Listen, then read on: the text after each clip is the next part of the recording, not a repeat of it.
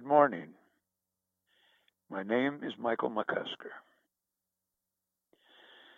A paradox that underlies humanity's history is that the eras of greatest creativity and discovery are also the most dangerous.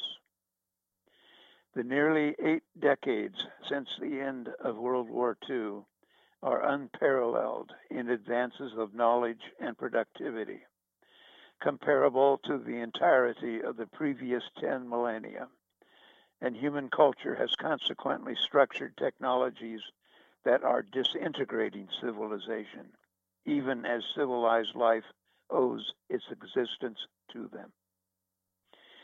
Seers of government and industry patronize the public with visions of increasing affluence and certain virtually painless technological solutions to deadly problems caused by technology. The flimsy assumption is that the haves will be able to endlessly amuse themselves to death. A persistent irony that the world in which at least half its human population is threatened with death every day because it has scarcely enough with which to survive is that the portion which has much more than it knows what to do with is strangling on the effluence of its affluence. Science and its handmaiden technology modernize civilization by routinely ripping away its fabric without making much of an effort to repair it in a kaleidoscopic surge into an incomprehensible future. This is the point at which history is declared dead, without significant meaning except as memory and perhaps latent nostalgia, because it is claimed to no longer have any bearing or effect on present or future. The race is to the swift, who disregard consequences. The present is patently obsolete as it careens into the future. Although progress is generally measured through technical achievement, it should at least be as important to concentrate on the contradictory evolution of political liberty and the slow development of a world civilization. Karl Marx anticipated such a civilization in the 19th century. The two world wars of the 20th century made the concept impossible to resist. The great contradiction lies with the rights and liberties of individuals and minority populations, and with former colonies of disintegrated empires that reassert their claims as separate and independent peoples while genociding themselves with internal feuds and virulent ethnic cleansing. Everything points to human rights and the reversion to the age-old struggle of rich against poor. Whatever masks or complexities surround ideologies, their design is to either protect privilege and power or to establish and extend rights and liberties to the powerless. Capitalism and democracy are not synonymous. During the half-century Cold War with Soviet Russia, they were equated with each other. But with the dissolution of Marxist communism, the old antipathy between power at the top and the struggle for freedom at the bottom has accelerated in Yankee Doodle, USA. The top capitalists do not believe in equality or democracy. They believe in predatory capitalism and in their own sovereign right for power over the rest of the people. They publicly proclaim capitalism coexistent with democracy to mollify the masses, and elections are held, but their wealth handpicks and generally elects their chosen candidates. The USA is always at war with itself. It is a fierce battleground of diversity and disparity. Political equity and personal liberty have not been easily attainable for most Americans, if at all. Nor has the creed of justice for all, anything but a bloody war, between those who would extend democracy and those who would severely limit it. The nation's founders insisted that these rights and liberties, so enshrined in theory, would be fought for here in the USA. But anyone who smugly assumes that the United States and its citizens are exclusively the seeds of liberty and justice for the rest of the world is wrong-headed in a most sublime degree. The USA is not a triumphant example of the historical struggle for human emancipation, but instead a perpetual work in process. Of necessity, the people of this country must always be in philosophical and dialectic revolution and civil war about the very fundaments of democracy, which is most certainly invariably risky. Yet, without such rigorous clamor, it will stagnate and be suppressed. The current political climate in the United States is one of incendiary revision, of savage descent into public insolence and intolerance, which are generally present, but not accorded the respect or power of recent years. Serious, nearly morbid attention is paid to pathological pieties and virulent simplicities of religious zealots, racial supremacists, and far-right ideologues who act at the extreme edge of national anxieties and reduce public dialogue to a medieval level while grossly manipulating the democratic process to ultimately subvert and eradicate it. The essentially hard-right neo-federalists who have made an intolerable grab for power and ordination of a country club apartheid that severely erodes much of the basic fiber of democracy are relentless in their attempts to subvert the racked remnants of democratic governance and replace it with a grim and malignant version of monopolistic autocracy.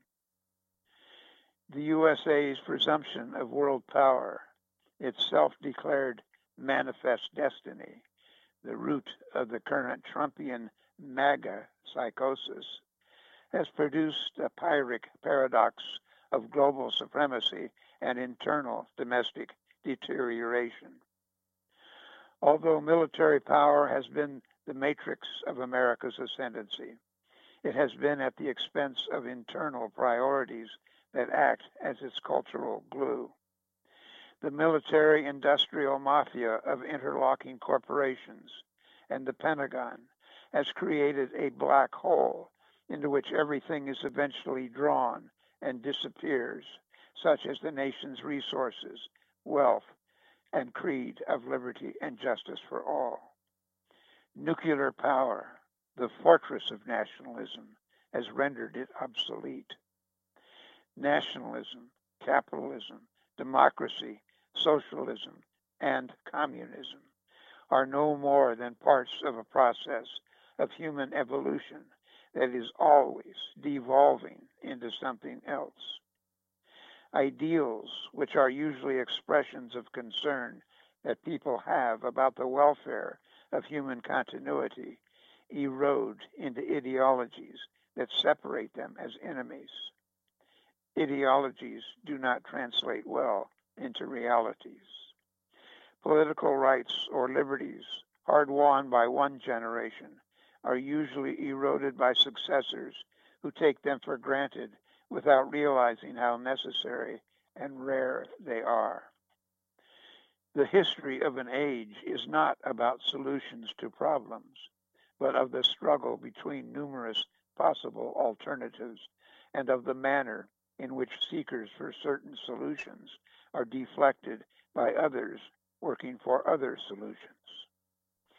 Capitalism, communism, fascism, any and all isms are constantly forming and reforming, overlapping and separating, and inherent with all of them are the human factors of power, avarice, violence, and asininity. The farther in time a form of rule or ideology moves from its progenitors, the less recognizable its foundations. No system is foolproof, and like every other organism, each moves toward decay.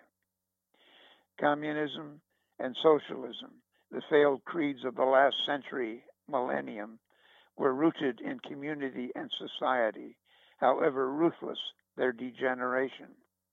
Not so capitalism, a word and concept as cold and brittle as a coin.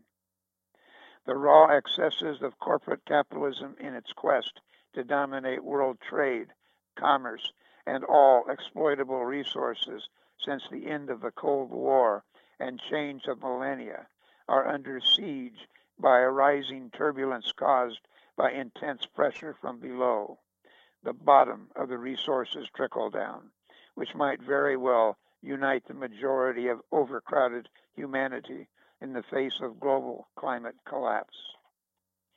There are plagues, and there are plagues. One is of rampant disease. Another is of prejudice and greed.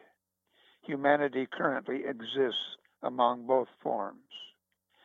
Human beings cannot escape history, is the Marxian idea, and it would be a grotesque irony that humanity might perish because of its inability to resolve conflicts from its earliest history, hopelessly mired in the irredeemable past and self-destructing its future as a result. Yet, every generation makes its own history. Freedom and equality, like love, begin at home. And that was something I wrote. And now, by Joanne Rideout, whose renown is in all the seven seas for her KMUN ship report. Turning toward the light. And she wrote this for the KMUN publication, The Current. I'm writing this column on the winter solstice, December 21st, thinking about the year that has passed and the year ahead, as many of us probably are.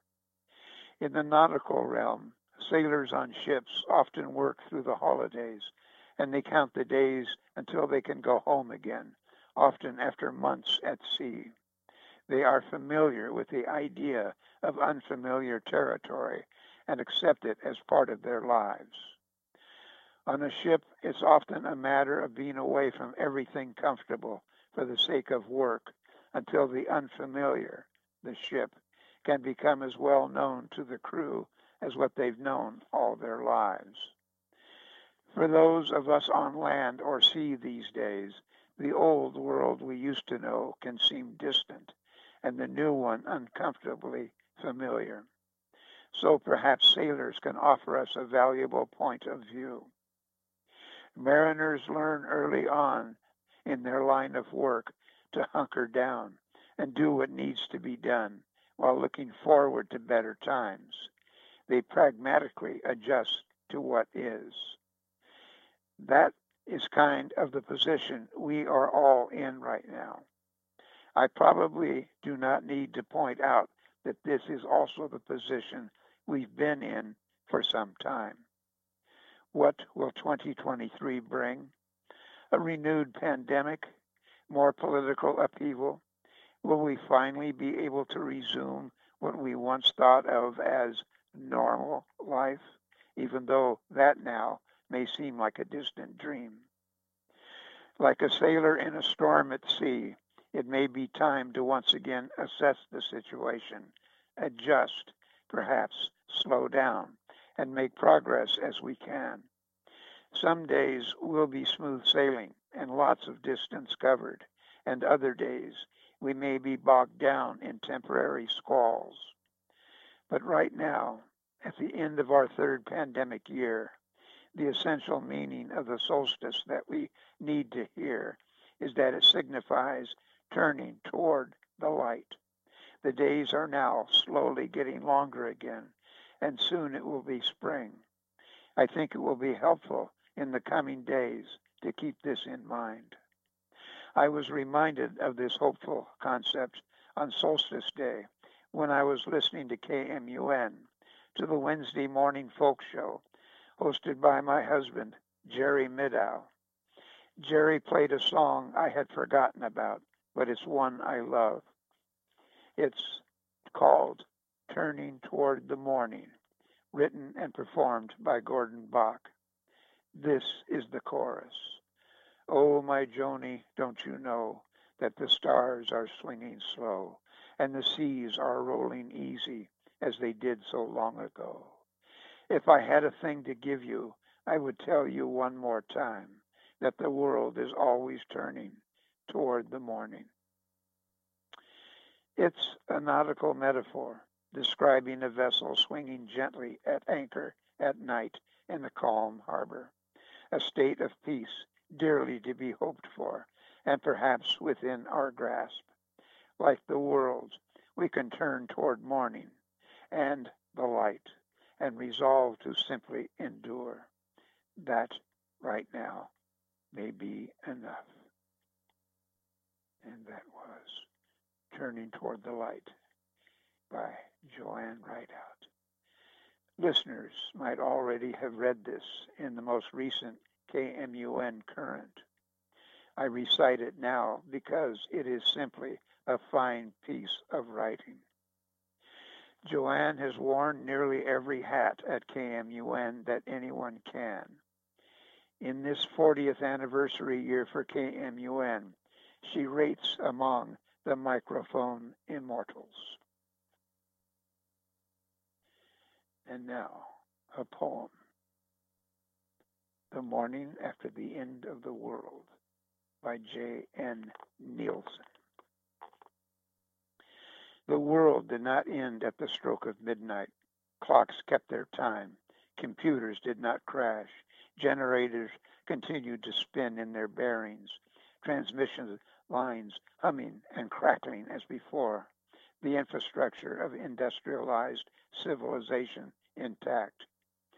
The 4 horses are in their stable yet, munching on grain and hay, awaiting their apocalyptic riders, war, disease, famine, and death, to saddle up for an excursion.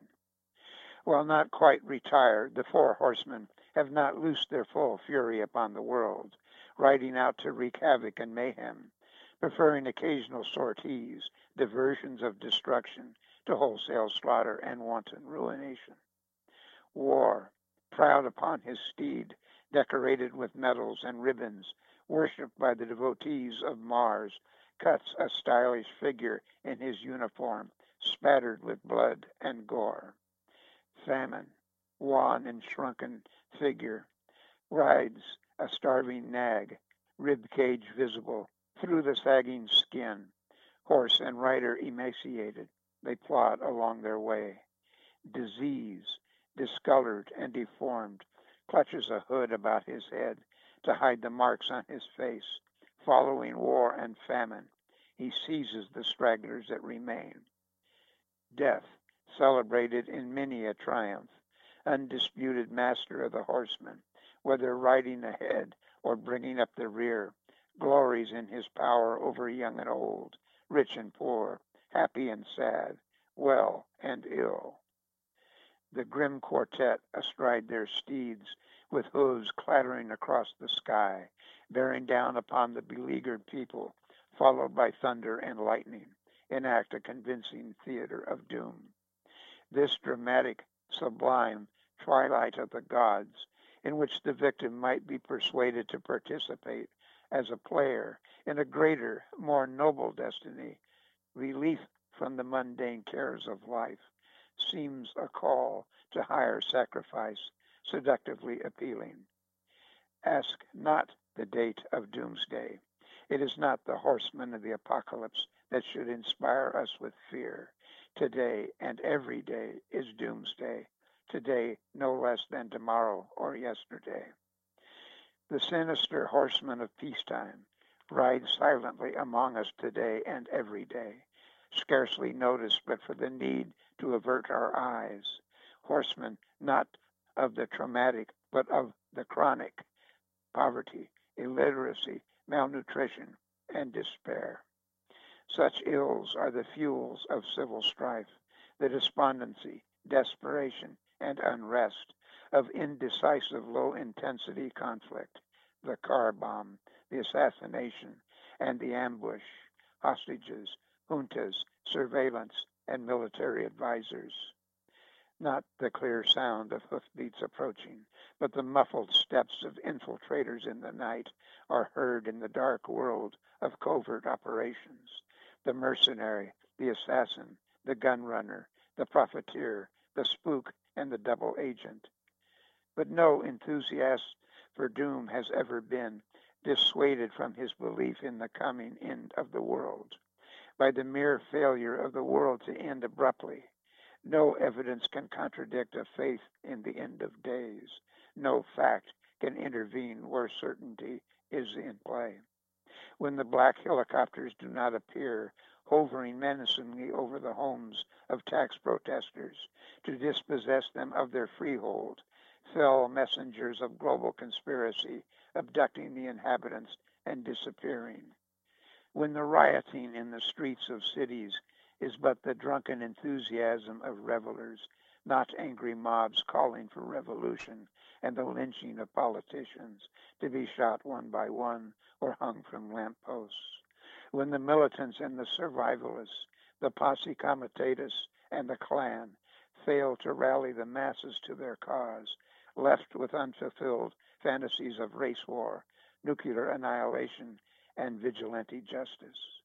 When the social order does not descend into barbarism, swept away like an illusion, a surreal moment in history, which may or may not have already happened, fragile civilization doomed to collapse upon itself, expiring with the century that nearly spelled its doom. When the UFOs do not land upon a mountaintop to take into a safe and secure womb the true believers who waited faithfully in this desolate place, certain that salvation would descend from the skies and land upon this very spot. When the heists of the order fail to inspire revolution, or the rampages of Jonesboro, Springfield, and Columbine fail to stoke the rage of the dispossessed, and bombers fail to ignite the powder keg of simmering resentment after Waco, Texas, Ruby Ridge, Idaho, and Oklahoma City. When no members of Delta Force rappel from the roofs and smash through windows into living rooms in a government-sanctioned home invasion, targeting the vocal critics of national policy and writers of crank letters to the editor. When no mysterious agents of government, ATF, FBI, CIA, NSA, NATO, UN, or malevolent NGOs, the Masons, the New World Order, Rand Corporation, the Trilateral Commission, come in the night to seize the papers and effects of patriots. When Armageddon fails to arrive as scheduled, like a locomotive careening out of control, shaking itself to pieces as it jolts and sparks down fateful rails on a one-way journey to its inevitable rendezvous with destiny. When the dire warnings of catastrophe, the shrill cry unheeded, the masses unprepared, the atmosphere tense and pregnant with crisis, issued in nothing more than an unexpected quietude, a crisis unfulfilled, a punctual anticlimax. When the sun rose once again upon a new day, a new year, a new century, a new millennium, blazing brightly, boldly, and coolly in the winter sky, the morning after the end of the world was a morning like and unlike any other.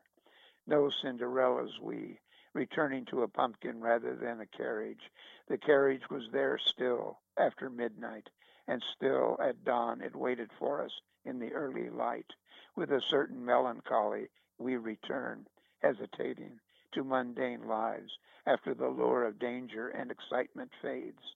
Suburban surrealism engineers a numbing sameness, repetitions of winding drives and cul-de-sacs, one home indistinguishable from another, the same cars parked in the same driveways. Inspired by desperately sought distraction, we shall make our own apocalypse. We shall forge our own Armageddon. beating our plowshares into swords for lack of the genuine article. Doomsday is not one but many. Harper's Ferry and Andersonville, Gallipoli and the Somme, Mountain Meadow and Donner Pass, Auschwitz and Dachau, Sand Creek and Little Bighorn, Hiroshima and Nagasaki, names that resonate, that ring in our ears. How much easier it is to face doomsday, Armageddon, Gotterdammerung, Giga and Tamaki, than to face the doom day in and day out. The grinding circumstances, the dismal routine, an implacable time clock begrudging every passing minute. The sweet swan song of glory and destiny calls to us like the sirens to Odysseus, whispering in our ears the seductive sounds of fate, that is, whispering sweet nothings, a gentle nihilism to lull the unwary into sleep and oblivion. We dream the elusive, ineluctable dream, distracting ourselves with fantasies of doomsday, drawn in by the drama and excitement, the ever-present doom surrounding us, apparently unable to slake our thirst for horror. We wait for a just anarchy, come to save the pure in heart, a clean sweep, a clean slate, a new world. Surely the day of judgment is upon us. Surely the wrath of gods shall fall heavily upon the wicked. Surely the unrepentant shall be held to answer for their crimes. Certain of justice delayed, that it will not be denied, we wait, choosing to wait rather than to act, waiting for the end of our days, waiting for a sign, waiting as the hours drag, the days pass, the years fade, and life slips away. Waiting until waiting no longer has any meaning. We forget why we have suspended our lives, waiting only in order to wait, waiting, the wait having become an end in itself, waiting until doomsday, which has at length, at last, long last, arrived. And that was The Morning After the End of the World by J.N. Nielsen, who is a Portland poet. This is Michael McCusker. Dylan Hauser-Schalk is engineer for this program.